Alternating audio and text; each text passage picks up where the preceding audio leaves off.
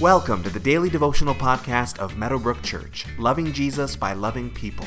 For more information about who we are, find us online at www.meadowbrook.ca.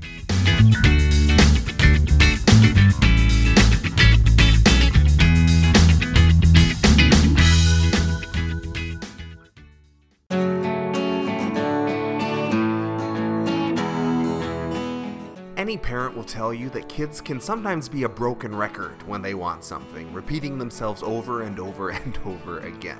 Children can turn into excellent and passionate negotiators when it comes to getting something they want, and they don't always listen very well. Sometimes when mom and dad say something, that should just be the end of the matter, but kids can repeat themselves, ignoring what they've been told and pressing in so that they can get the answer that they want. Jesus has a somewhat similar exchange with the Pharisees in today's verses. Matthew chapter 16, verses 1 through 4 says, "The Pharisees and Sadducees came to Jesus and tested him by asking him to show them a sign from heaven.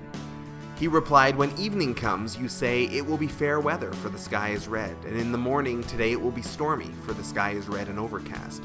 You know how to interpret the appearance of the sky, but you cannot interpret the signs of the times. A wicked and adulterous generation looks for a sign, but none will be given it except the sign of Jonah.' Jesus then left them and went away." Back in Matthew chapter 12, we've already seen a very similar exchange. The Pharisees came looking to Jesus to perform a sign for them, and Jesus responded that a wicked and adulterous generation looks for a sign.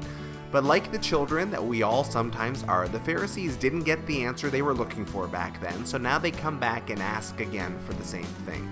We've noted already that seeking to see God's power doesn't seem to have been the problem here. Others in Matthew's gospel have come looking for healings and miracles, and those requests were granted.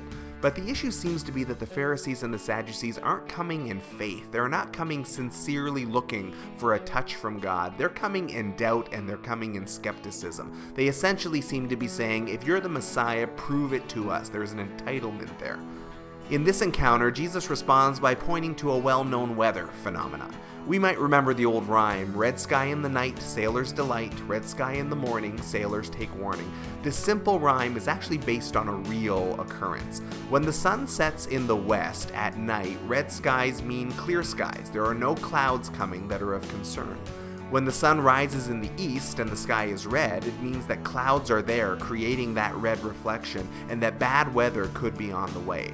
Now, it's not always true. It's more of a rule of thumb than actual science, but it's a fair one, and it served as a basic form of weather prediction for thousands of years. Jesus uses the well-known adage in order to say that it's easy for us to interpret what we witness.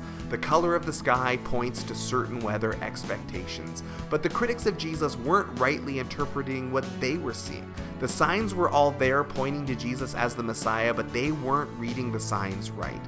Jesus then repeats the same answer that he gave them last time. "I won't perform signs for you on demand. The only sign that this generation will see is the sign of Jonah, who was in the belly of the fish for 3 days before coming back to earth, and likewise Jesus would be dead for 3 days and come back to life." Jesus then left them and went away, Matthew notes. There's no need to stay and debate with the critics. Once you've said your piece, feel free to move on.